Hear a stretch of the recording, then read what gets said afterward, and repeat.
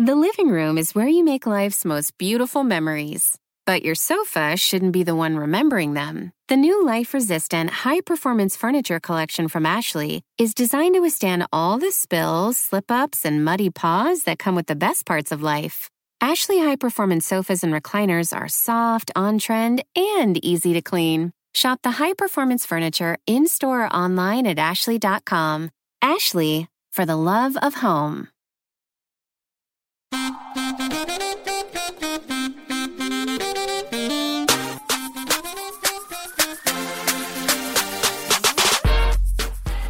And we're back with an all-new Keep It. I'm Ira Madison III, and it is Leo season. Oh my fucking God.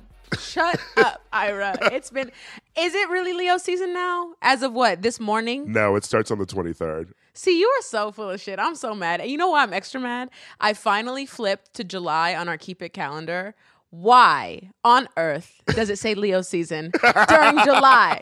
That is so disrespectful to me. Y'all have August. You can have that. I don't care about August Leos. I'm so mad at you. Lewis, are you a August Leo? I am. I would say I'm offended, except, of course, I don't give a shit about this. So, I'm Louis Vertel, by the way. Fire flying out of my fingers for Leo season or whatever. Louis, you so bitter, just like an August Leo. Shit. My name is Aida Osman. Eid Mubarak, my lovelies. It is Eid, and that's on Allah, bitch. Shit. We all learned a lot just now. Okay. Yeah, I just want y'all to have that. Hold that. And by the way, it must be stated that Ira is taunting specifically me right now because he is wearing a zip-up pullover with Sarah Michelle Gellar on it. First of all, I'm happy to always discuss Sarah Michelle Gellar, but some of you at home pretended I said, like, death penalty to Sarah Michelle Gellar. I did not say that. Lewis put Sarah Michelle Gellar in a conservatorship is what he did. And now we have to free SMG, and we got to kill Lewis. Oh, my God. The zip-up pullover, by the way, you look like Elizabeth Warren about to do yoga or something. Where do you purchase this? Are you like Redbubble's like #1 supporter? Where do you get this stuff at? I actually did not purchase this. Royce bought this for me for Christmas last year. Oh, brilliant. And I've never worn it. Ugh. And it's too warm to be wearing it now, honestly, but small price to pay to taunt Lewis. Yeah, sweat in spite of Lewis. That makes sense. Bravely wearing your cardigan on the podcast where people can really appreciate it. Really thought this one through. They'll see it on Snapchat. Okay. Oh, that's True. true. That's true. And he baited you. He knew damn well you would narrate what was going on. So, you know, it's all part of the plan. Yes. Welcome to my parlor, said the spider to the fly. I'm like the stage manager in our town. I'll tell you what's going on. Aida, aren't you in Miami now? I was just about to say I'm reporting live from sticky, hot, humid, sexy Florida. And I wanted to ask you guys what your favorite Miami movie was. And don't say Moonlight. We already know you guys are gay. So try something else. Ooh, wow. Think on it. Well, for me, and this is going to speak to my generation, this isn't a movie, but the real world Miami is among the more iconic seasons. Each person on the cast of that show was memorable in their own way, whether they were flipping out or like fiery. Even the girl who skateboarded, like they used to pick people on The Real World who were like oddballs, but not in a performative way. And I really miss that era of reality TV. Well, leave it to Lewis to not answer the question. Great. Yeah, I was like, girl, that's not cinema. Okay. I respect your taste. Mine is, I think mine is the Miami Vice film by Michael Mann. I knew you were going to say that. I knew it.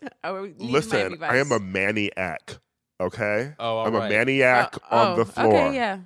Okay. Michael Okay, Sembello, girl. hello. Yes. What's your answer for that, Aida? Those are good answers. I know I specified and asked you guys what your favorite Miami movie was, but for me, I'm going to broaden the scope. I'm just doing a Florida film. Zola really did numbers. Zola did numbers for me. And Fuck both of y'all. You can't even answer your own damn question. yeah, fine. Why did you ask fine, it? Fine. I'm going to say Moonlight. Well, I will say this. The Birdcage is Miami, right? Here's the thing. I think all of the performances in The Birdcage are great, but I think the movie itself feels like a overlong sitcom episode. So that's a 3-star movie. Remember when I called Cruel Intentions a 2-star movie last week? Yes. I want to get into the Leonard Maltin universe of having 4-star capsule reviews published in a book. So I'm starting here. Okay. That's fair. Yeah. With your 2-star films. Yeah. Oh my God. Lewis's 2-star films. Well, let's get on it. Nice. Scream 3. Yeah. Hey! Now I'm coming right for Ira. The abuse that I've suffered. Speaking of films that are, supposedly comedies, but really just feel like a long sitcom episode, we are going to talk about the film 9 to 5 today. Sure. Because the three of us finally dipped into some of our cultural blind spots. Yes, I saw 3 classic episodes of this rare art house television series called The Simpsons. We can all discuss their weird arty ways. I did see that at Tribeca recently. I thought it was really good, so Oh. I'm glad you got to it. I my blind spot being Meryl Streep. Guys, please don't hurt me. Please don't hurt me. Just in general, I think my first Meryl Streep movie was Florence Foster Jenkins. Whoa. So I'm so sorry. I know. Criminal, right? So that was my understanding of Miss Meryl. But I watched Death Becomes Her, and I'm very excited to rave. Great. We're going to get into our cultural blind spots. First, we're going to talk about Olivia Rodrigo at the White House. Yes. And also, we will be joined by author and podcaster Rebecca Carroll. So, we'll be right back.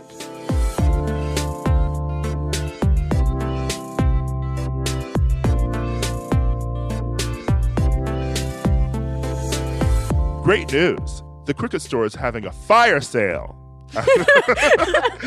Actually, we're having a massive summer sale. Now through July 31st, get up to 70% off your favorite Crooked items, including t-shirts, loungewear, koozies, summer drinkware, gifts, and more. This is the Nordstrom rack of the Crooked Store. Take it. We have things we don't want. We need you to take them. As always, a portion of every order in the Crooked Store is donated to Vote Writers. So don't wait. Shop now through July 31st at crooked.com/store.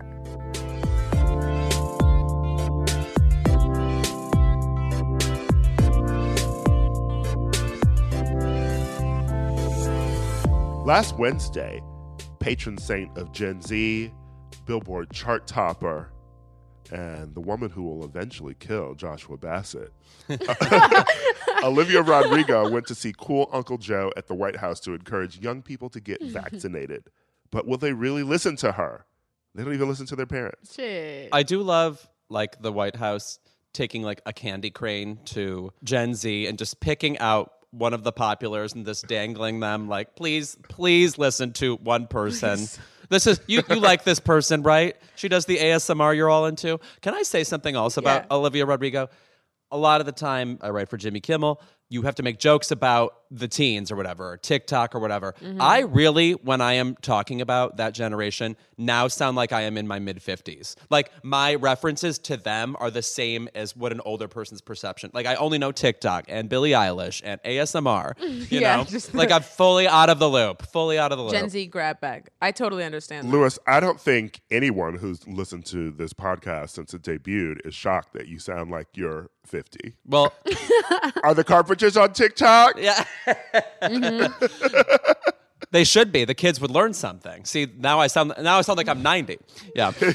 Lewis crawled out of his mother with gray hairs and a pension plan. We already know that. It's okay. We still love him, regardless.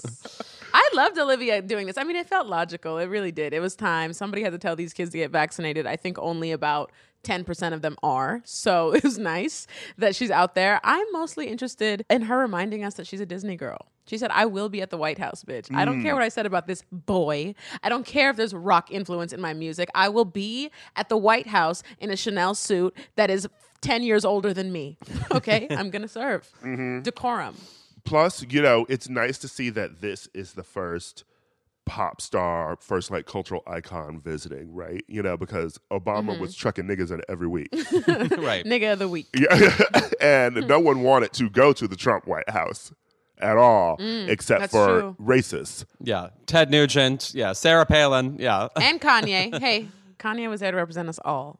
Ira. Watch your mouth. I'm not going to drag Mr. West at the moment because he's rumored to be dropping a new album, and I will probably be listening to it, especially since it's going to be about the divorce.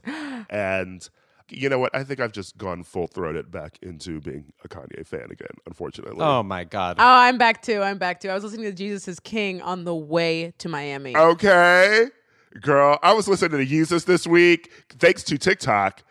Because Blood on the Leaves has been going viral as part of this like meme this week on TikTok. And I started listening to that song and Yeezus again. And I was like, why does this just slap so much? It's so good. It's so good. Wait a minute. What about listening to Jesus is King got you back in his good favor? Because I listened to that album and I was like, well, I guess I won't be listening to that album again. I actually remember it being a keep it of mine. I was like, ugh, this shit is out. Yeah. But now, it's growth. It's fully growth. Now I'm having a gospel phase. I believe gospel transcends all music. And I'm reminded I'm a Black woman at the end of the day. So I will be listening to Jesus is King. Lewis, on Eid. On Eid, I will be listening to Jesus is King. You have to know that when Aida was just reporting this to me, her eyes got so wide, like she had eaten the bad berries. I was like, something has taken over this girl.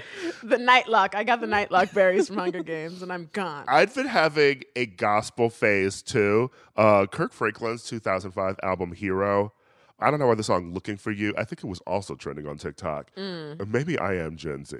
Ira, you're a TikTok girl. I am What is constantly on this? TikTok. And so I've been listening to that album, and that goes in too. Okay, he is giving you hip hop, gospel. It's shit for the club. It's shit for the club after the pearly gates. Oh, okay. Is what it is. If you better hope you on the list, to be honest. Shit. If we're talking about music for Jesus lovers, only two options. One, Carpenter's Christmas, of course. Second of all, Lewis Howe. Miss Amy Grant, please. Baby Baby comes on in the car. Guess where my ass is? In the air. Out of it. Out of it. That is skyward to God. Ass in the air. I'm going to Charlie's Angels duck and roll if you turn that on in the car. And I also revisited, I feel like Coloring Book, the 2016 Chance the Rapper album, is a gospel album in its way. I'm good on that. Ira, fine. Even though I did see that tour twice. So what do you mean you're good on that, ma'am? I just want to get back to the Chance the Rapper that we all loved. Acid rap. Yeah. Well, that and Yeah. Coloring Book too. That will I never think, happen, I think so. before he tweeted or gave interviews Yeah. I like when he was on drugs and single. or opinions on politics in Chicago or supported Kanye. But actually, I first got mad at Chance the Rapper on Keep It for supporting Kanye, but if I now support Kanye again, then by the transitive property, Transitive I can no longer property. be mad at Chance the Rapper. My wife. So I ain't got no problems with him.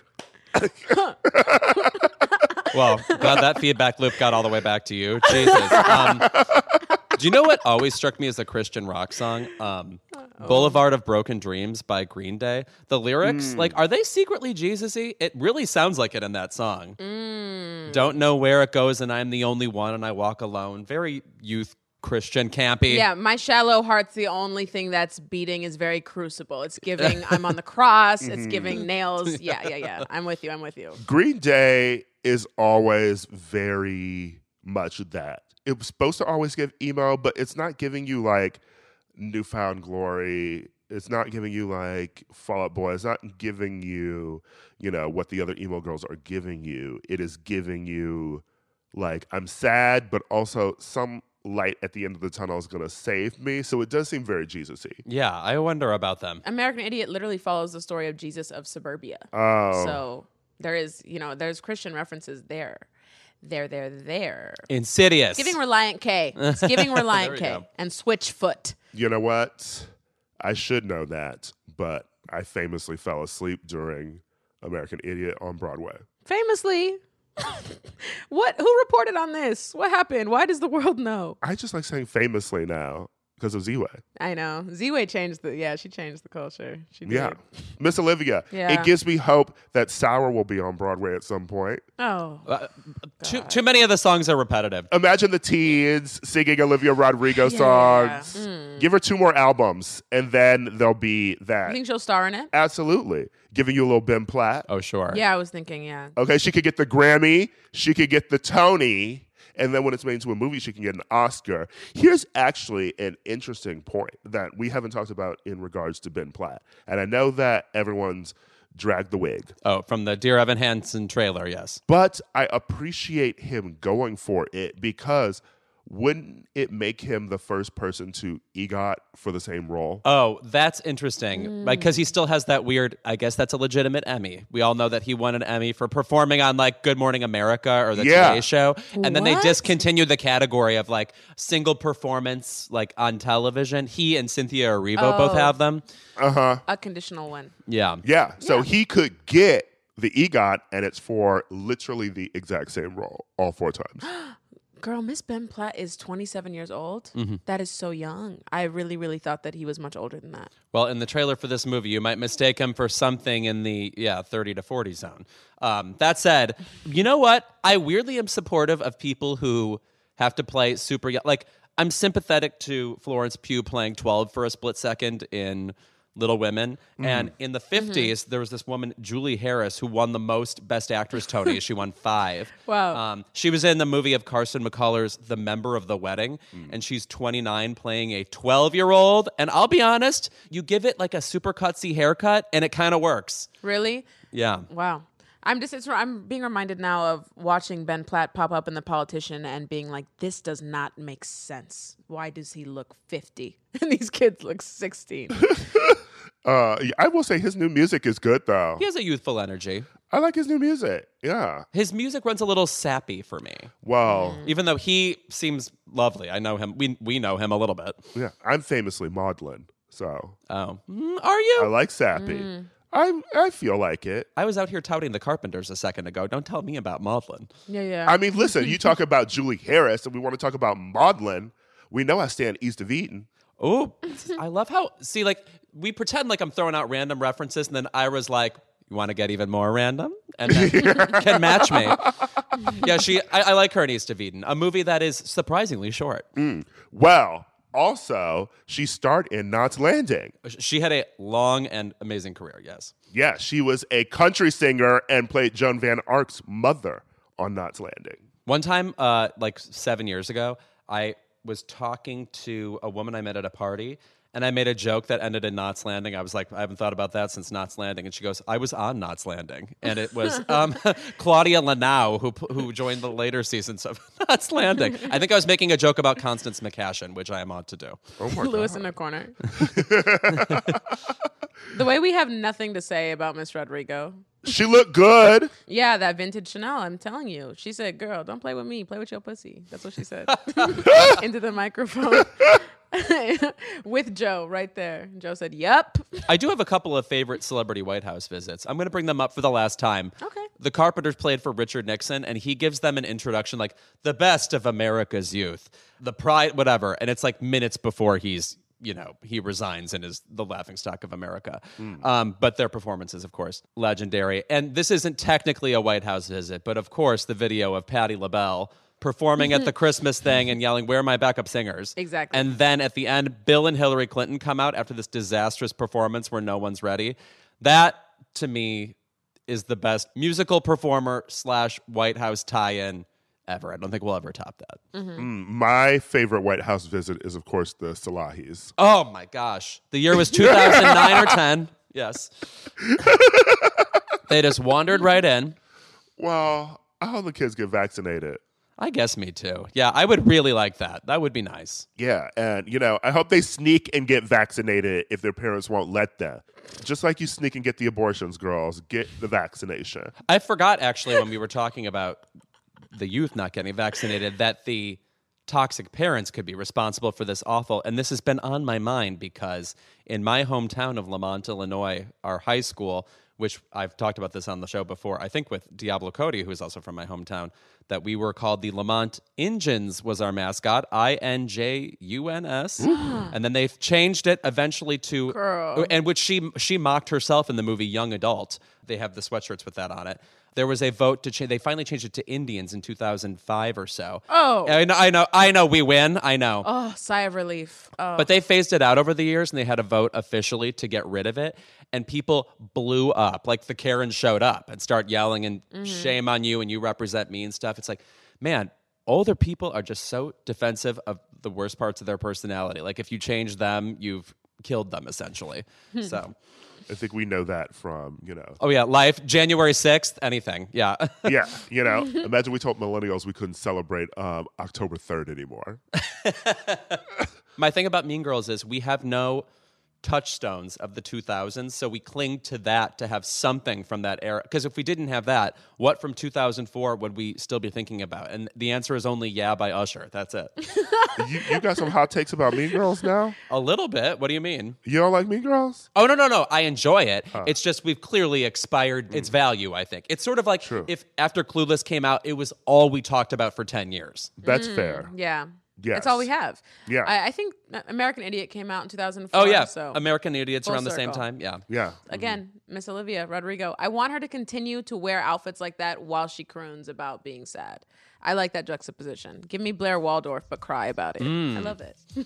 I love it. All right. When we're back, I sit down for an intimate conversation with Rebecca Carroll.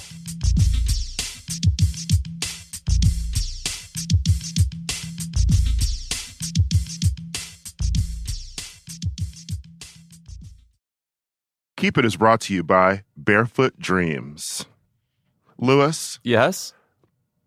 when you see footprints in the sand, that was when I carried you in my Barefoot Dreams robe. Now, is that a Leona Lewis song? No? If you want to bring coziness into your life, you turn to Barefoot Dreams, especially now as the brand is celebrating their 30th anniversary. With those 30 years of coziness, Barefoot Dreams celebrates being the originators of everyone's favorite luxe home blanket. And while many have attempted to duplicate their blankets, robes, and more, Barefoot Dreams' fabrication and quality cannot be replicated, so don't believe the dupes. Girl, this blanket is it. I effing love this blanket. I'm thinking about it right now, and I want to jump in my bed, which is sponsored by something that we'll do another ad for momentarily. Get ready. There's a reason why Barefoot Dreams has been on Oprah's favorite things list 6 times. Jesus, get a life, Oprah. My God. Dressing head to toe in Barefoot Dreams is the key to comfort, as their collection of ultra-soft robes, loungewear, and accessories are made with premium materials. Their products make the perfect gifts, too. I throw this thing on. I wear it like a shawl. I look exactly like Ellen Burstyn. And I am the coziest a human being can be. Because, by the way, it's still that time in Los Angeles where it's like pretty mild outside and then your apartment is cold. I can't explain it. I don't know things like basic science. For Keep It listeners, you can get 15% off your first purchase at barefootdreams.com with the code KEEPIT15. Don't miss out on Barefoot Dreams soft, soothing fabrics that will bring luxury to your life.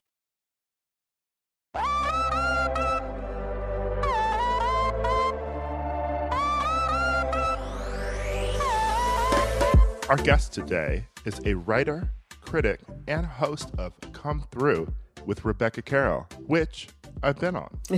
She's also a producer and curator of the new audio project, In Love and Struggle. Please come through for Rebecca Carroll. Oh, thank you. I'm delighted to be here. Same. I'm glad you're here. And I got some questions about In Love and Struggle. Because I constantly feel like love is a struggle. But I don't think that my love struggles are what you're talking about in your audio project. I don't know. They really could be. I mean, the idea for the series, this is the second installment of a series that was live last year at the Minetta Lane Theater. And this year, obviously, we couldn't do a live event, so it's all audio. But the idea for the series came from an inscription by Alice Walker a million years ago when I waited in line to have her sign a copy of my book, and she wrote for Rebecca, In Love and Struggle, Alice Walker. And I remember thinking that was everything because, especially for Black folks, it's like, it's always going to be love and it's always going to be a struggle. And so I just sort of used that as a launch point to celebrate the lives and the stories and the experiences of Black women through monologues and stories and poems and music. How long have you held on to this beautiful quote from Alice Walker? Is it a quote that she's used before, or was this just what she had signed in your book? This is what she signed in my book. It's also a quote. I mean, I think the origin of it is a quote by Grace Lee Boggs, an activist who said it at one time. And I think it probably had something to do with Alice in tribute to her. but it was never quite clear. And when I emailed Alice to ask her if I could use it, she was delighted to have been reminded. I love that. Okay. Yeah. I always think about that as a genre of writing, by the way. What? The things that authors write to people in books when they're in line. It's so stressful, actually, right? Like it's because you don't want to like bite other people's stuff. But when I published my first book when I was 24, and I didn't know like what should I write? What should I write? And I'm not going to lie, there were a couple of times that I wrote In Love and Struggle. Sure.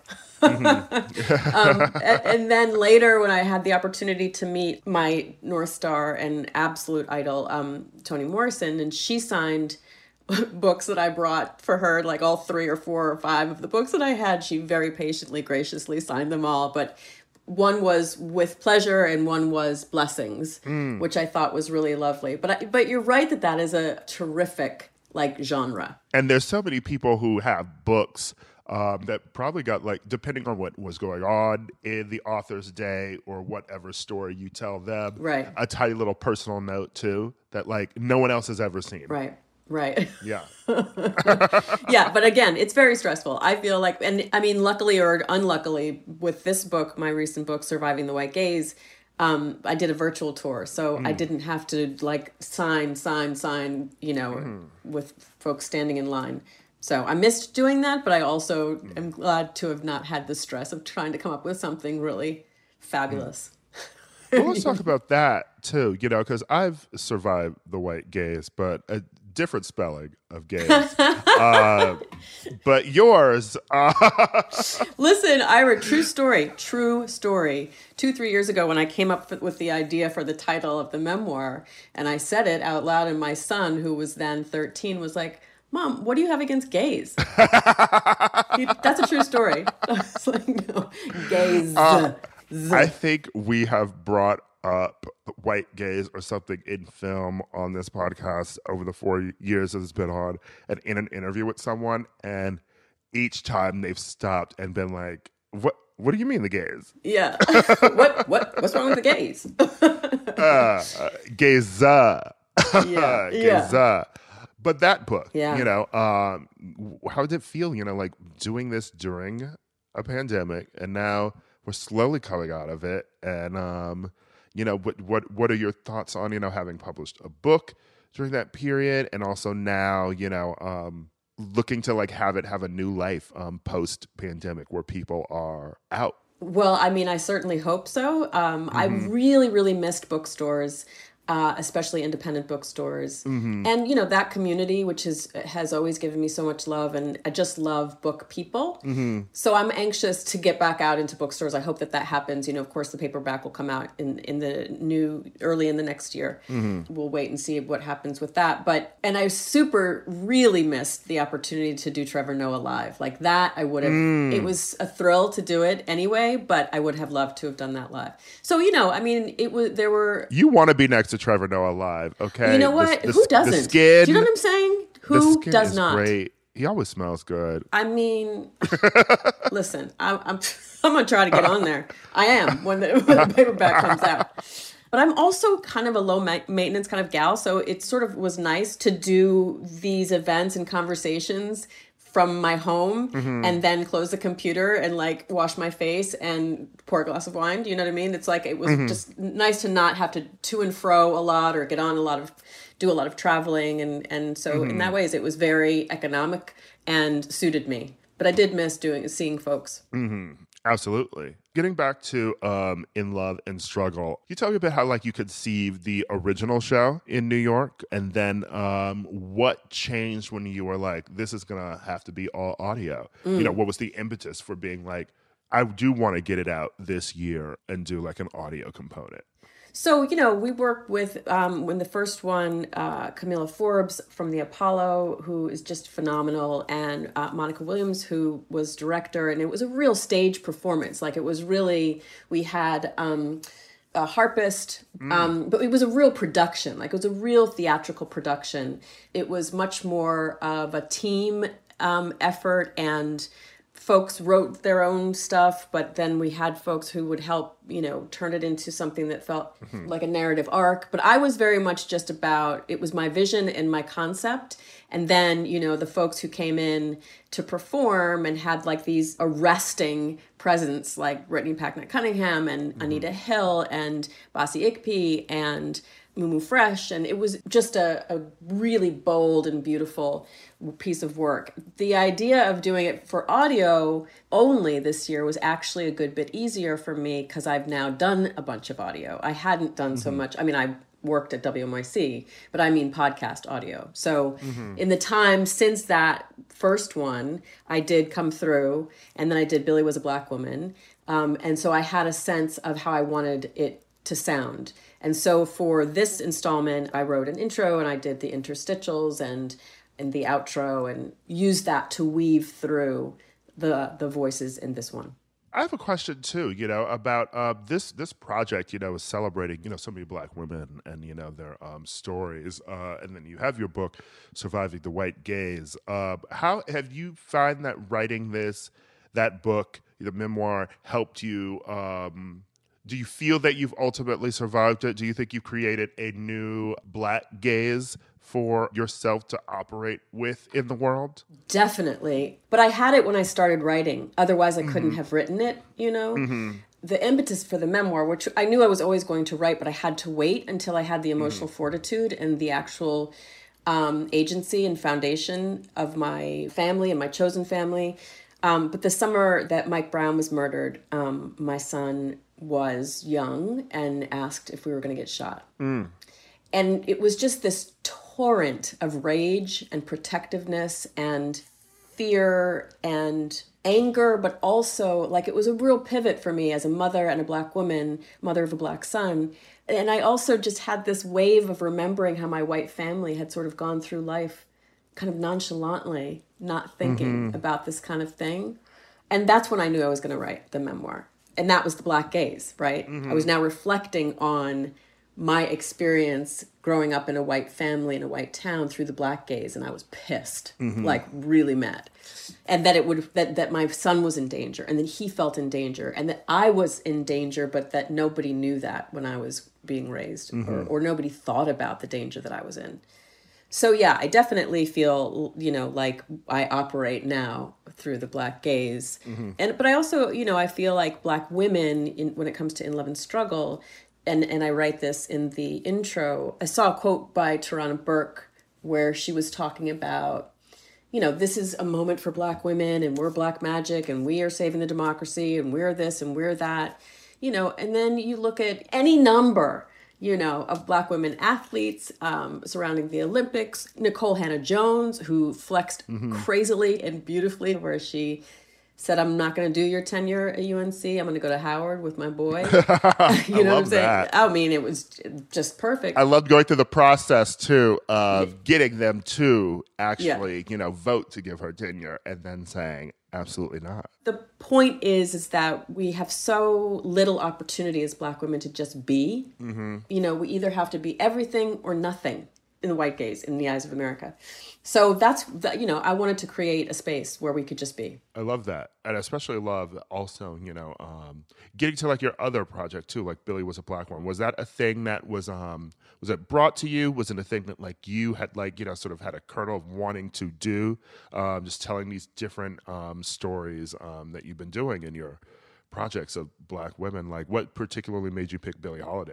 That project was brought to me. Lee Daniels had requested that I work on it. And it was a companion podcast to the United States versus Billie Holiday with my girl, Andra. People should listen to the podcast. Yes. Because that is enjoyable. Thank you. But as soon as Spoke and Paramount came to me, Spoke Media produced and Paramount produced, as soon as they came to me with the idea, I immediately thought, Billie Holiday has been so maligned, so targeted, so vaunted in ways that don't allow her to be human. At the end of the day, she was just a Black woman trying to live every day. And so I thought if we could approach the ways in which Black women have also been targeted, maligned, and vaunted through these conversations with Andra Day, who's an extraordinary person and gives an extraordinary performance as Billie Holiday. And Laverne Cox, who is such a light. She's such a light and has such interesting perspectives on being a Black woman and a Black trans woman. And Mariah Carey, who was so real and vulnerable and honest about her own experience as a Black woman. So it was just an exceptional opportunity, and I wanted to present as broad an array of Black women insights and voices to interrogate, examine, and honor Billie Holiday as a Black woman. I mean, absolutely. I mean, that is a lineup, right? Yeah, and Angela Davis, Mm-hmm. I don't know. What was it like? I mean, even talking to these women. I found Mariah to be real, as I've said, just so much more real than I had anticipated. I mean, because she has this presence and this image, but she was very, very, she just was lovely to talk to. Was this before or after her memoir? After. And right, yes. And so, she had just dug deep in the same way that I had in this kind of excavation. And so I feel like we met on that level and shared a lot of the same kinds of struggles with problematic white parents. And she just was really forthcoming. So that was really a joy. And, again, Laverne was so intimate. I love in an interview when somebody calls you by your first name when they're talking to you.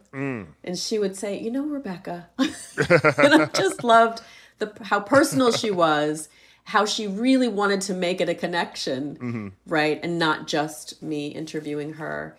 And Andra was like just a good girlfriend. I mean, that was super easy and delightful. And I got to profile her for InStyle recently too. And then Angela. I mean, the tenor of her voice, it's like nothing else, She lingers on the words, And so it's this way of feeling like just getting inside of her language and just feeling her hard-earned freedom. And plus, she's brilliant. So that was a fantastic conversation. Absolutely. In Love and Struggle, what are you ultimately hoping that, you can get people to take out of this story? Well, I think, as is my approach to most of my work regarding Blackness, Black culture, identity, Black womanness, language, media, art, words, is that it's not a one-off. We don't just do one thing like Black History Month and then we're good. And I think if nothing else, what we're seeing right now, in this quote unquote racial reckoning, is that it takes longer than a month. It takes longer than a book. It takes longer than one statement.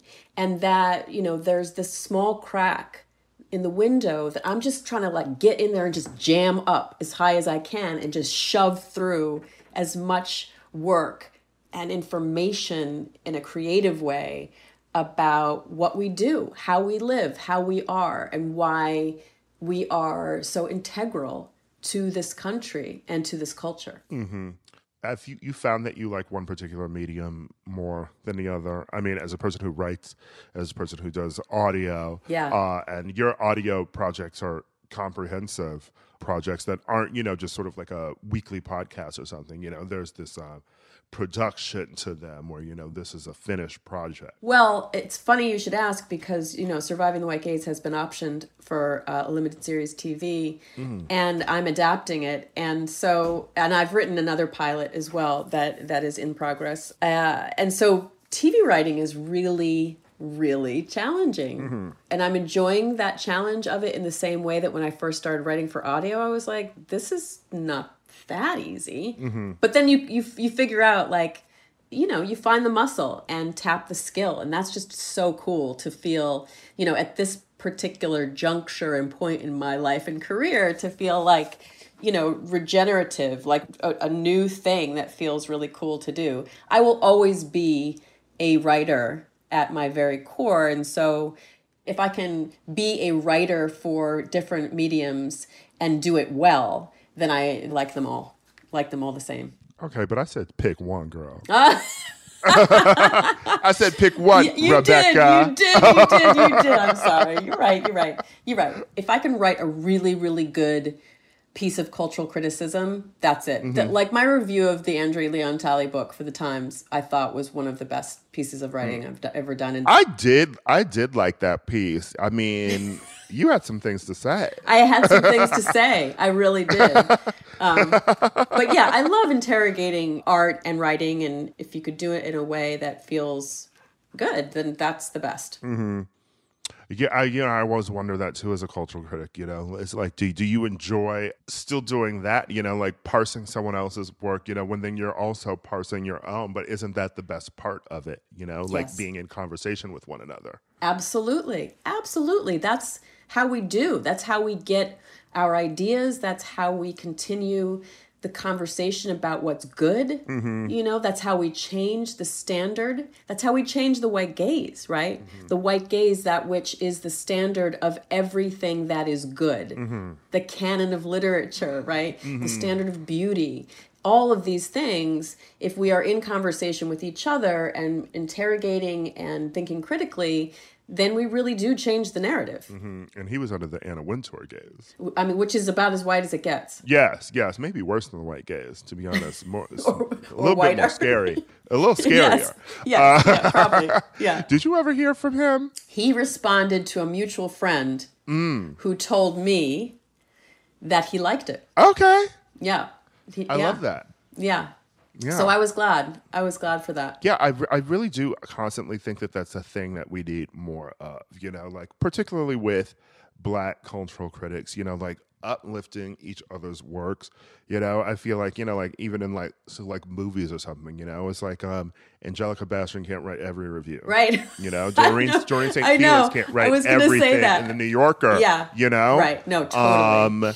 And it's by having a willingness to engage each other's work and then responding in kind, that I think, helps people. I think due to the dearth of, sort of like Black power, access, for years, in the media, there has just sort of been this feeling that you need to, sort of protect Black voices, and like some other Black voices, like once they get sort of that access, are really sort of adamant about not wanting any criticism or sort of really fostering, sort of like a criticism-free bubble. And it can be hard. That I feel has come to a bit of a head, right, recently with work that is out there. I think about Angelica Jade Bastian, who is such a good writer, and her criticism of the film that Lena Waithe produced. No, the show, Them.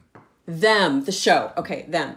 But then I was like, when I was reading the response from the makers of that work, and it's, I do feel like compassion and empathy for that, because any criticism that is that succinct and harsh in a way is hard to take and hard to hear, especially when you've created something, you've made something. But at the same time, I think it's an opportunity for us to talk with each other, as you have said, and not take it so deeply personal. I mean, I feel like as a creator and creative and as a critic, I feel both ways. But I do think that you're right, so right, that we have so long tried to make stuff that doesn't get stolen, doesn't get trashed, doesn't get appropriated, that there is this sense of protecting that work. What does it mean if we say it's not good? It's really hard because we're always trying as Black folks to, stand in our individuality while also remaining in community, right? Like have a view that is your own while also holding us all together in community. I mean, it's very much like this whole recent Cosby catastrophe, like moral catastrophe with Felicia Rashad, tweeting her support. I also interviewed Felicia Rashad last summer for, I profiled her for Bustle. And it was probably hard, because you walked in and she was like, free Cosby, am I right? And you were like, oh my God. Right? Exactly. But because when I was asked, to do it, I was like, oh my God, I have to ask her. I have to ask her. But I didn't want to be disrespectful because she's Felicia Rashad, you know? Of course. And so I ended up not mentioning his name by name, but sort of referring to it. And the way that she responded was so devastating that I almost couldn't continue the interview. Like, she likened it to Zora Neale Hurston, who was wrongly accused of sexually assaulting a young boy. Oh. Yeah. Okay. Yeah. Yeah. It was wild. But so what do you do with God's that? eyes were not watching that. God's eyes were not watching, Ira. God was not watching. So what do you do? But what do you do with that, right? Yeah. It's hard. Yeah. You know, it's there's always going to be, obviously, you know, things in the community that people disagree on. But you do, you know, want that compassion, especially for someone like Felicia, who's done so much for us, you know. And you wonder, you know, like, what her sister thinks. Right. But I feel like we know what she thinks. I do too. I know. I mean, Debbie did famously, you know, like, fight for Lisa to stay on the Cosby Show, even when she was pregnant. You know, right? So she knew from back then. But I want to say that, you know, like... Debbie's like Solange in this situation. Don't get in the elevator with Debbie. Don't do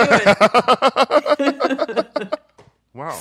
Rebecca, thank you for joining me today. Oh, what a delight. Such a pleasure. Yes, I'm calling you by your first name so much now because I'm trying to be Laverne.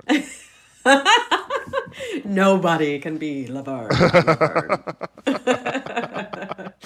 And so everyone knows, Come Through with Rebecca Carroll is available wherever you get your podcast, but you can go and consume everything Rebecca Carroll that we've talked about today. Okay? Listen to In Love and Struggle, get Surviving the White Gaze. Billy Was a Black Woman. Yeah, Billy Was a Black Woman. Everything. Thank you. I really enjoy your writing and your work and talking to you. So thank you. Likewise. Big fan.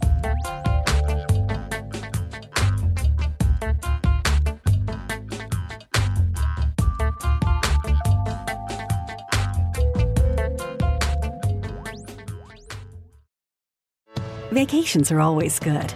Sometimes they're even great. And Celebrity Cruises is about to ruin all of that. Because once you explore with us, you'll never want a vacation any other way. And with new Quick Caribbean Escapes, you'll never want a weekend any other way either. Celebrity Cruises. Nothing comes close. Visit Celebrity.com, call 1-800-CELEBRITY, or contact your travel advisor. Ships Registry, Malta and Ecuador.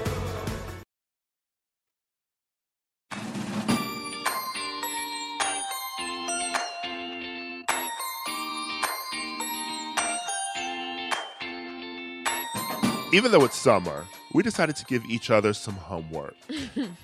It may seem like we all watch everything, but even we have our own blind spots, and some of them are very surprising, which I think you've all realized listening to us for the past few years. So we decided to assign each other a little viewing to fill in the gaps in our cultural blind spots, and I asked Lewis to watch 3 episodes of The Simpsons. And by the way, when I said, I don't know much about The Simpsons, Ira, within seconds, had the 3 episodes all planned out. So clearly this was on his mind. He gave me the Cape Fear episode, the Marge versus the Monorail, and what was the second one I watched, Ira? Homer's Phobia.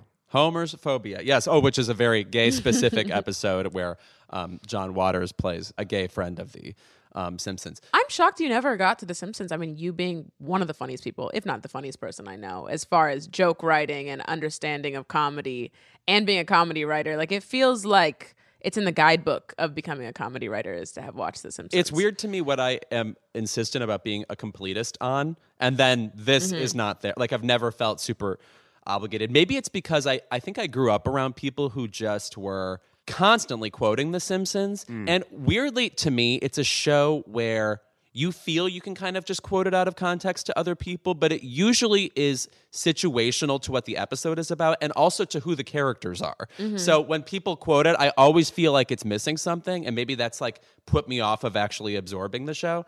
But I am, first of all, so happy I watched that John Waters episode. because there's a lot of Homer coping with what it means to be around a gay person, the perceptions of knowing a gay person. Will I be perceived as gay? Which is probably pretty expected.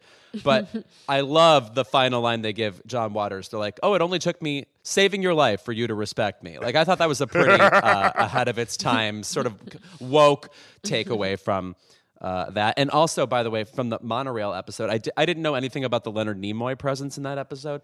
They really give celebrities, I'm sorry how elementary this sounds, and everybody who's watched the show knows this, but they really are like, let's not bore the celebrities. Let's give them something like insane to do. So Leonard Nimoy being unhinged in the episode and rattling off weird facts to people he meets and being on the runaway monorail was just pretty cool to see. So if you have favorite particular celebrity Simpsons cameos, send those to me because I will seek those out. I mean, Meryl's in one too, so it's like I believe it's Bart's girlfriend, and she plays like the pastor's daughter.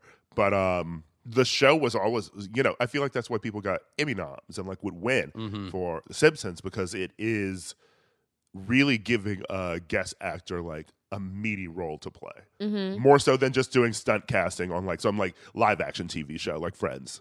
Also, my favorite thing about The Simpsons was it was so fearless in taking on issue-based episodes. Every episode feels like they're trying to make a political statement, and they do such a good job of it that every single joke that has to do with that same idea of like, oh, I dance with a gay person. Does this mean I'm gay? Do you think I'm?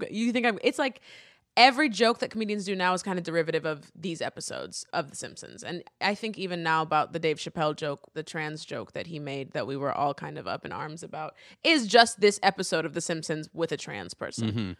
So, yeah. What's something that's interesting about watching this too is it's so influential, and like there's been offshoots of The Simpsons humor which have led to more offshoots and more offshoots. It's now like 15 generations in the past in terms of being an influence. And you can almost...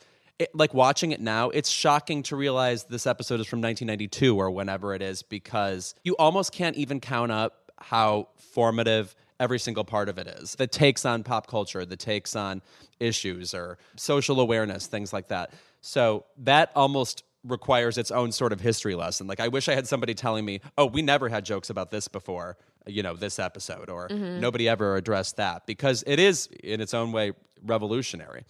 Yeah, and it's like an acclaimed episode. Also, it was almost banned on Fox when it came out. Like, it was doing a lot of legwork for 1997.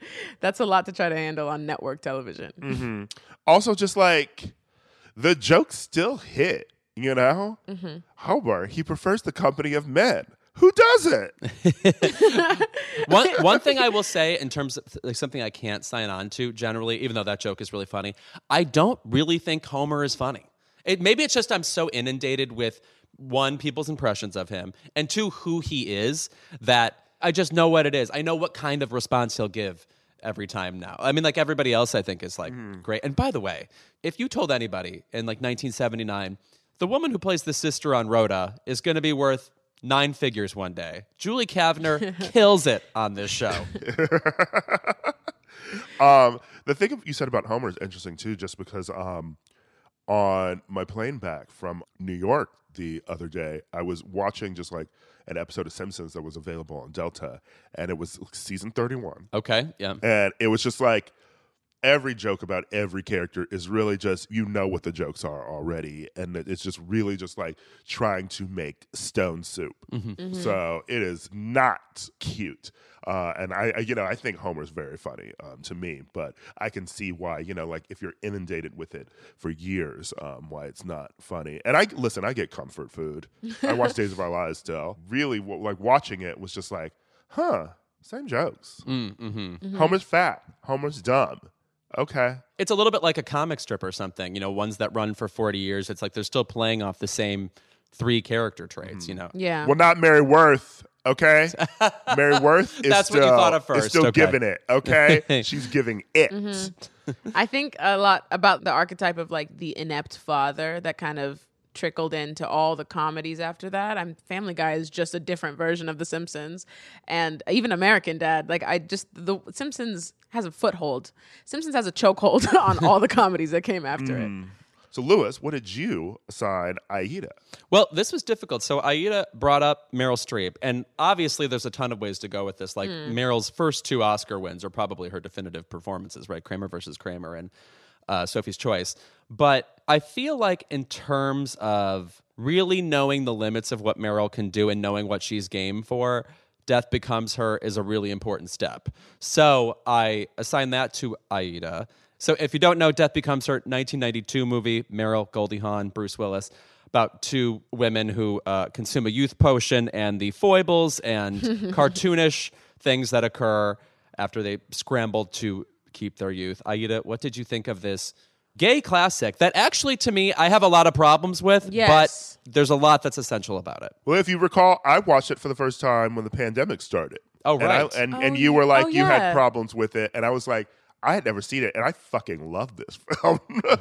I'm obsessed. I'm absolutely obsessed with it. I actually watched it twice. No, I you watched it didn't. last night, and then no, I swear to God, and I ran it back again today because as somebody again who writes comedy, I've never seen a film like this. Like it's a standalone by itself, black comedy, weirdly fantastical, cartoonish. When Meryl falls down the stairs and she comes back up with her neck totally twisted around, it was giving Looney Tunes. Like that is an Acme moment. That is not anything I've ever seen in film. It was amazing, and I understand why y'all be running around quoting films now. I get it. I get it. I didn't get it until this moment. I'm like, I've always stood on the outside of gay men culture and been like, why do y'all know every single line of every movie you've seen?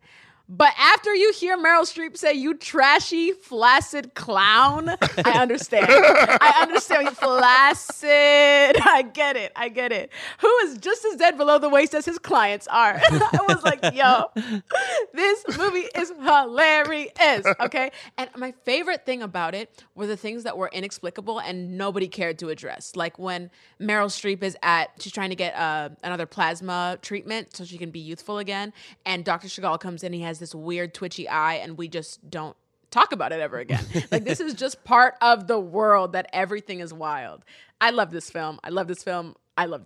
Also, a very inspired winner for the visual effects Oscar, I mean, because it's like, it's so goofy on the one hand, but 2, like, you need that level of goofiness to get the satire level at play. So it's like a really inspired and witty version of special effects. Also, it's like Robert Zemeckis. I know. This straight man. That girl ate. It is wild in the Zemeckis oeuvre. It is the movie he did before Forrest Gump. Yeah. But you know what I would say about Robert Zemeckis, though, even as like being a writer for Back to the Future and making Forrest Gump, he always goes out of his way to make sure that form is twisted and he's not just giving you a straight up movie. It's never going to fulfill a genre's requirements. I think he innovates every time he makes something, and that's, girl. We love you, Zemeckis. And he put his wife in the film, his wife at the time, but she popped in. It was that fun little scene where she finds out that Bruce Willis's character is spray painting the cadavers, the dead bodies, and she's like horrified, but it's hilarious. It's really, really funny. Them at the funeral at the end, truly hilarious. I'm also looking at Zemeckis's filmography right now, and I'm like, maybe it's just because I don't like Forrest Gump. Likewise. But I'm like, I forget that everything else is like, Who Framed Roger Rabbit slaps. Yeah. Another one where it's like no movie to compare it to. Not even Cool World, which if you see Cool World, guys, you will regret it. I know you look at Brad Pitt and the cartoon characters and think, oh, there's probably something fun in this. Let me assure you there is not. Baby, don't remind me Cool World exists. We need to give Zemeckis more. Like, he'll pop up and he's just like an executive producer on Queen Latifah's Last Holiday. As a girl, what business did you have? I want to know. What Lies Beneath? Almost good, mostly just long. Yeah, I revisited that recently and discovered it not as good as I remembered. No. Not thrilling. Also, you know what's not thrilling? Finding out, spoiler, that Harrison Ford is the bad guy. Like, oh, you're grumpy and now you're evil? Like, not really a jump. What else do you do, girl? Maybe Castaway is the last one that was really like hit for me. But I haven't had, and like there's parts of What Lies Beneath that are fun. But maybe it was Death Becomes Her was the last like truly like, okay, we're having like a good ass time Zemeckis film. Yeah. You know? Like, we haven't had any Romancing the Stones, no Back to the Futures. The Polar Express does nothing for me. Oh, it's because, girl, you wasn't raised on Polar Express. Polar Express taught me the importance of interracial friendships, okay? Polar Express changed my life. Polar Express is why I can talk to you, Lewis. Why we can bond. I think I became a cynic the minute I saw the Polar Express. The movie's like, it's so important that you believe. And I pulled out a cigarette for the first time at age 12, and I was like, why? Doesn't matter that you believe. Turn the train around. I'm a nihilist. Well, speaking of classic comedies, Oh, Aida, yes. you gave me a recommendation. I did, and honestly, it's kind of a cheap recommendation in the way that it was an offshoot of something Lewis told me to watch about a year ago, and I finally got to it on the plane. But I told Ira to watch 9 to 5, which is a movie that absolutely blew my mind. I'll let you get into it, but it is like a 1980s comedy starring our favorites, our favorite lesbian, Lily Tomlin, our favorite, I want her to be lesbian, Jane Fonda, and Lewis's literal god, and the shocking Dolly Parton, who was hilarious in this movie, and it's just an office movie classic. It's hilarious. How did you feel about it, Ira? It's funny. I would describe it almost as Lewis described The Birdcage, as like a very long sitcom plot, because for me, the movie doesn't take off until Lily Tomlin thinks she killed their boss, and then they're running to the hospital and stealing cadavers. Yeah. But I really, really enjoyed like the chemistry between all three of these women. I think it's so fun. It's so interesting watching a film like this from that period, and seeing like how little things have changed, you know, when they're talking about jokes about like misogynistic bosses and equal pay and daycare. And it's like, wow, check out 2021. Yeah. Not a damn thing changed. There's always talk of them making a sequel to this, and it's like, you could just watch the 1980 version.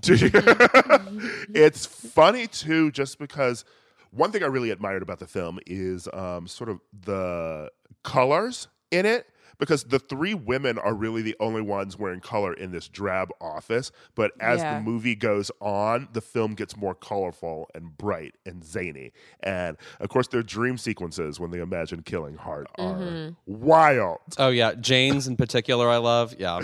Also, whenever Jane talks about that movie, she may have even said this when she was on with us. She's like, I took the worst part. I just wanted to be a part of it. Oh. She does have a funny scene in the movie with the copier at the beginning. I love that scene. Yes. But I no, love she that really scene. she really doesn't get anything to do in this film. no. Yeah. She's the nervous one. She's the one kind of following She's along. our prude wife. Yeah. Yeah, I think one of my favorite things about this film is that the theme song that we know from it, it's like Dolly Parton's biggest song from the from the decade, 9 to 5. She wrote that on set.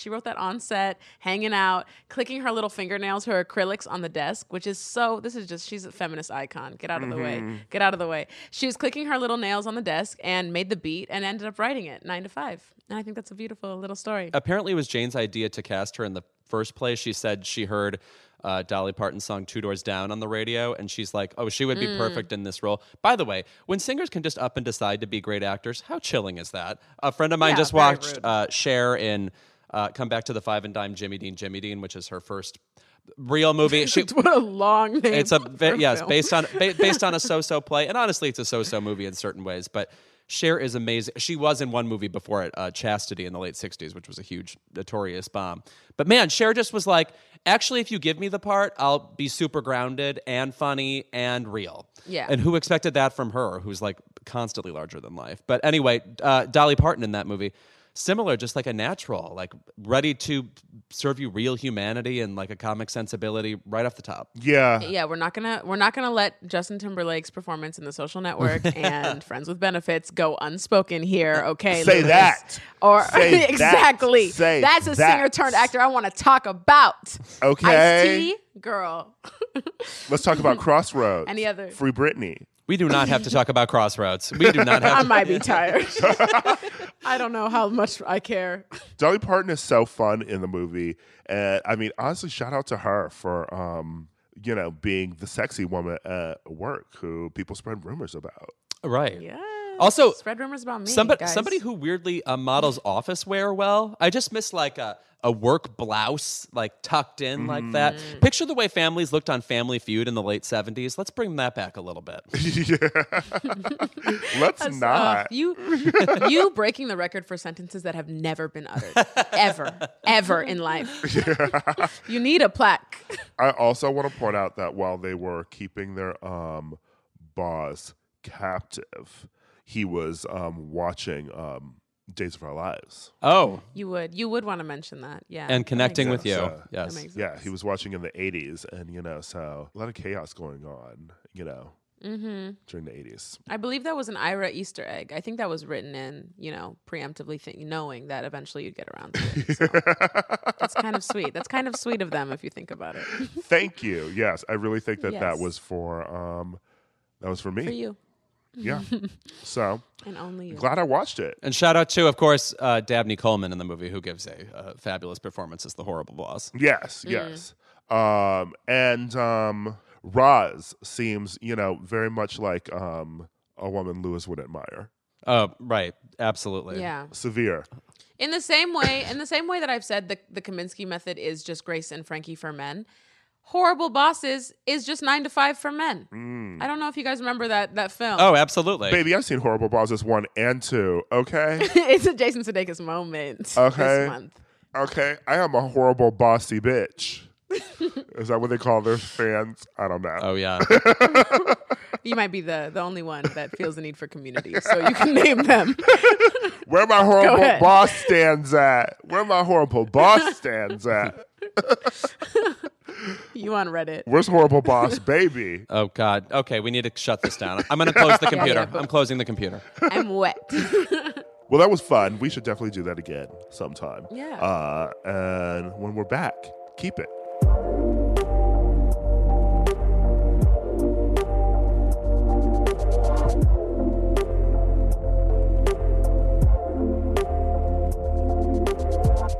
And we're back for our favorite segment of the episode. It is Keep It. What we say keep it to this week, y'all? Aida, you go first. You seem excitable. Is it? Okay. I ventured outside again, which again, I regret it. I regret it every time. I had to go back to the Regal and I watched Space Jam. And girl, let me just tell you, keep it to this film. Ooh. Keep it to this movie. It is disrespectfully bad. Ooh. Now, I know it's a children's film. So before y'all come to me talking about it's for kids, you're not even supposed to like it. You can appreciate a film and you can still find humor in it. In fact, my favorite movies are the ones that give adults secret jokes. They throw them a little sure. something to enjoy while the children just look at the pretty colors and Taz, I don't know, doing spins or whatever. But y'all didn't have to remake this movie. You really didn't. Especially not with LeBron. LeBron not an actor, baby. He can't act. Simply cannot act. Listen, I will go on record as liking him in Trainwreck. I agree. I do think he's funny in Trainwreck. A movie that was mostly good until the moral of the movie I didn't like, basically. But I thought everybody was good in it. But him being good in Trainwreck would not mean that I then cast him to act opposite a film that's entirely CGI. Yeah, and to be the successor to Michael Jordan when we already know Michael Jordan's the best basketball player. Like, why would you put yourself in that situation? Oh, okay, Anyway, but also, let's remind ourselves that Michael Jordan also cannot act. Oh, yeah. And the original Space Jam is also not good. Right. Keep it to Space Jam as a franchise. Why? Stop. I don't need to see this. Whoever asked for this film to be put together? I was like, oh, I need Looney Tunes and athletes. That's like ridiculous. But I will say this. There's also an air to it that I found to be kind of racist. Like, I don't know who wrote this film, but Don Cheadle plays a character. He plays literally a computer, and he runs software, and his name is Al G. Rhythm. Horrible. Awful. The first 20 minutes of the film is just all the black people giving each other elaborate handshakes. I don't know, again, who wrote this movie. It's not funny. I feel like it's just right. Looney Tunes is right there. It's always hilarious, but it was not funny. There's a lot of grab bag references of just black culture. Didn't like it. Also, LeBron is rude in the movie. He's a father, of course, and his son wants to go to a video game creation camp, and the whole theme of the movie is they've created this video game and LeBron gets sucked into it, and the only way to get out is to defeat Al G. Rhythm and his team, his opposing team, the Goon Squad. You know, dads and kid comedies are notoriously awful because they have to be awful and like sort of assholes before they learn their lesson at the end of the film, right? Right. Like Liar Liar is very much like the dad learns a lesson that their kids are important. Yeah. It always has to end with, oh, now I am going to go to your soccer game. I'm going to support you. Work's not important. You know who remains one of the darker dads ever? I think we talked about him recently because he passed away. Charles Grodin in Beethoven. Dads cannot be that cynical. It's violent. I find it frightening. He is chilling in that film. It's like they shoot dogs, don't they? Yeah, right. Oof. I am constantly worried for Beethoven's life in that film. By the way, I just want to say that you brought up a good point about we need to stop pretending this is like the difference between The Godfather 2 and Godfather 3 here. I'm sorry. If you're watching the original Space Jam, already something's up because that was like amusing at the time and like whatever. We enjoy the Quad City DJs or whoever's on the soundtrack, but you don't need to like really revisit. Jam. My biggest critique, it was not enough Zendaya. I think she had like 6 lines and it wasn't enough Lola Bunny for me. And that's the only thing that I'm really worried about. Also, Porky Pig was doing rap battles. Again, racism. Simply racism. The problem with this movie for me, and I'm going to see it, but the problem for me was always going to be that every joke in the trailer seems very geared towards a kind of kid that doesn't exist anymore. Like, what kid is seeing like the rapping granny and seeing this rap battle stuff and being like, I need to see this? It seems very much like what was being marketed to us as kids because it was in vogue at the time. But like, kids aren't watching that shit anymore. And also, do kids even have a cultural reference for the Looney Tunes anymore? That like we had. I was just thinking about that. It's Disney. No. I mean, literally, Bugs Bunny debuted officially in 1940. It's sort of like if the number 1 box office star in America right now were Katharine Hepburn. I mean, it's really weird. Yeah.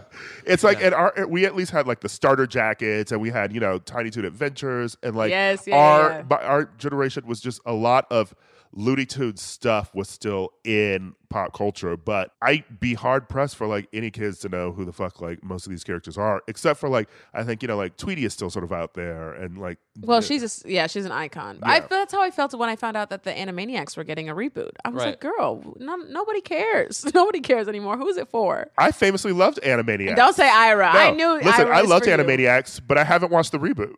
So, that further proves the point. Yeah. No, it's like if there was a reboot of the band REM. It was for people who are 35 and older now, and there's not much way to be acquainted with them now unless you had older brothers who told you. No, I met a toddler who was singing "Losing My Religion" last week. Who? Okay, Lewis. Wow. What do you know? You know Haunted Children. That's what's happening. Are you Nicole Kidman and the others? Mikey. Are you in an attic? Yeah. Someone holding chimes? Me and Yeah. Haley Joel Osment. It was Haley Joel just singing. Lewis, Youthful. what's your keep it? I cannot find the screenshot right now, but I think I have enough angst to go. Keep it to, and this is a classic thing that happens all the time on Twitter and Instagram, people posting Grindr messages that are utterly benign to own the person in front of others. Just like if you're having a conversation on an app like Tinder or Grindr or something, and you, within milliseconds, are posting something someone else said, and it's not along the lines of like racist or like really offensive. It's just you like dunking on somebody.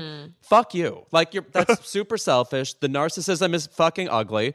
And in this case, the other day, there was a hubbub online where one guy posted a Grindr conversation and he was greeted with "Hi handsome" or "Hey handsome," and his reaction was, "Don't talk to me like my pronouns are handsome," which, is that supposed to be comedy? Number 1. 2, yeah. And 2, I will say this. Handsome, I don't say it when greeting somebody on Grindr, but it is a little quaint for me. It's a little undersexy. My argument is handsome is a word we should reserve for ring bearers, cute dogs, and also character actresses of a certain age. What's a greeting you prefer? I always wrestle with that. It's is it "Hey handsome," "Hey babe," or "What's up," or "Hi." I mean, there's also people who say if you say hi to them, right? It's don't just say hi to me. It's like, oh, okay. Would you like to talk about Nabokov? Yeah, just right off the bat. Right off the bat. Oh no, my number 1 fucking thing is the people who lay out all the rules there are to talk to them in their bio beforehand. I'm like, girl, I'm not like signing a contract so I can like engage you in some sort of witty banter anyway. But I would usually go with, I mean, if I'm going for it, stud. I will say stud. This is Olivia Newton-John territory here that I'm getting into. I will just go with hey. I'll say hey there. Hey, how's it going? To indicate that I am amenable to a real conversation and not just hey. dick pic. But I can do that too. I will say, hey, sexy. I like that too. Yeah, I'm honestly disgusted by the shock that somebody's attracted to you on a dating app. So Yeah. I also do not enjoy the screen grabs. Give me something shocking, girl. Yeah, a lot of the You girls. better have called you a monkey. It's a lot of, like, oh, here's a flex that I got a message. It's very a flex. And yes, usually the dunk, as you said, is never really funny. So No. I will say that a lot of people too who post Grindr screenshots and are like, look at how offensive this person was to me. That person is usually being very innocuous and like having a normal human interaction. And the person posting is actually like has crazy Byzantine social skills. Yeah, in this case, he responded with "Hi, friend," which I consider hostile. Anyway. Hey, friend. Literally, when I greet a friend, I'm mad at. Hi, Hey, friends. friend. Let's chat. No less friendly word than friend. Well, my keep it this week goes to a birthday party that belonged to Mine or yours? Jordan Firstman. Oh God, here we Not go. mine. Not keep it to my birthday party, which kicked off Leo season 2 weeks early. Which didn't need to be the same day as mine. You pushing it. Where was my invite? You was in New York, T. girl. Where was my T. invite? T. Actually, I knew you weren't here. Go ahead, carry on. Listen, Jordan. Jordan Firstman's birthday party, because I don't know if you saw, the Instagram photos that were everywhere. It had all the, bubbling under pop girls there. Dua Lipa, Charlie XCX, Kim Petras, Tovlo, Phoebe Bridgers, Caroline Polachek, Marina and the Diamonds, Christine and the Queens. All women I love, by the way. Like, stan. This is my level of, pop music standum. These are the girls I listen to all the time. But Marina posted online that she tested positive for COVID after already being vaccinated. Wow. Which we'll get into that convo, about a lot of people being We are not very safe. overdramatic about the fact that they are getting COVID when they're already vaccinated, when it's like, baby, read the fine print. It Right. didn't say that you became like a COVID warrior and destroyed it every time it came near you. We get flu vaccines and you can still get the flu, bitch. But my keep it is just to listen. I know you want to throw a cute party, but do not have all these girls in the same place at once. Oh, it's unsafe. Okay? That is dangerous. That is dangerous. Okay? Are you trying to wipe out my entire Spotify playlist? Right. A whole genre gotta go. Goodbye, hyperpop. Yeah, right. This is why there's always multiple Oscar parties, so that Demi Moore can have the one where certain celebrities go to, and then Exactly. Elton John can have the other one or whatever. Yeah. If you're not nominated and you're not presenting, you don't go to the award show. Okay? See. The people who show up to things when they don't need to be there, let them die. We should probably also say Jordan Firstman is a writer, comic who Ira and I have known for years in LA. Yes. And he blew up because of videos he made on Instagram. I want to say Ariana Grande was the first person to repost them in her stories. And now he hangs out with people like Dua Lipa, which makes someone like me bitter. Absolutely. See how honest we are on this podcast? Yeah. Especially considering that, when I managed a donut store in West Hollywood. Story for another day. Yeah, what? Inferior Donuts? Was that the name of the place? Go ahead. That was a Superior Donuts joke for all you Tracy Letts fans. Baby, I know Tracy Letts joke when I hear one. Okay? I don't. I think you're starting to bug me, Lewis. There we go. Okay. Which I am bitter about too, because I feel like I've been Eve Harrington. Oh, true. When I managed the donut shop, I hired Jordan as a barista. You making employment decisions about crawlers. I have to say, I Blows laugh. my mind. Yeah. Baby, I went on vacation for a weekend and was promptly fired when I came back on Monday. So Jordan Firstman, the only things that are related between all of us and him are Ariana Grande and donut shops. Yes. I don't know. It's giving strange. Donut shop in WeHo was giving strange, baby. Oh, I guess also Jordan did write on a season of Big Mouth, and I did as well. And if my career doesn't look like his eventually, I'm done. I'm going to quit. Okay. If I don't get to just hang out with my favorite rappers very soon, what was the point of all this? Though I have to Yeah. tell you, hanging out with that many people of that kind of stand-up caliber really is like nervous making to me. It's I mean, like, stressful. yeah. I mean, The pressure to be funny, the pressure to be not mean. yeah. In addition to the pressure not to, infect them. So. I mean, listen, because you have a part. Yes, because like you hang out with them once, right? And then it's like, okay, but did I entertain them enough to hang out with me again? See? Right. You have to keep being good. Yeah. You're on the treadmill now. Yeah. And healthy. Yeah.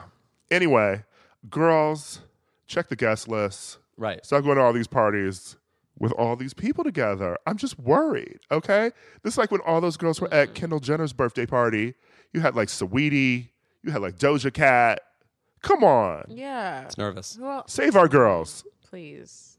Normani stayed home. Yes. Anyway, speaking of Caroline Polachek, her latest single, Bunny as a Writer, produced by Danny L. Harl.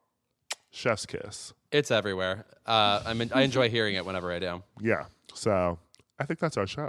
I think it is. Good job, everyone. Thank you to Rebecca Carroll for being here. Shout out to Cancers. Your season's over. I didn't have fun. Okay, girl. Okay. And the jacket that Ira is wearing will be in our Keep It merch shop. So make sure that you go buy that or don't buy that. Sarah It Michelle looks Gellar will uncomfortable sue. if you guys want it. She will sue. How am I ever going to get Sarah Michelle Gellar on Keep It now when someone sends her the audio? She's somewhere casting spells on you. Keep It is a Crooked Media production. Our senior producer is Kendra James. Our producer is Caroline Reston, and our associate producer is Brian Semmel. Our executive producer is me, Ira Madison III. Our editor is Bill Lance, and Kyle Seglin is our sound engineer. Thank you to our digital team, Matt DeGroot, Nar Melkonian, and Milo Kim for production support every week. And hey, stay safe out there. Vacations are always good. Sometimes they're even great. And Celebrity Cruises is about to ruin all of that. Because once you explore with us, you'll never want a vacation any other way. And with new Quick Caribbean Escapes, you'll never want a weekend any other way either. Celebrity Cruises. Nothing comes close. Visit Celebrity.com, call 1-800-CELEBRITY, or contact your travel advisor. Ships Registry, Malta and Ecuador.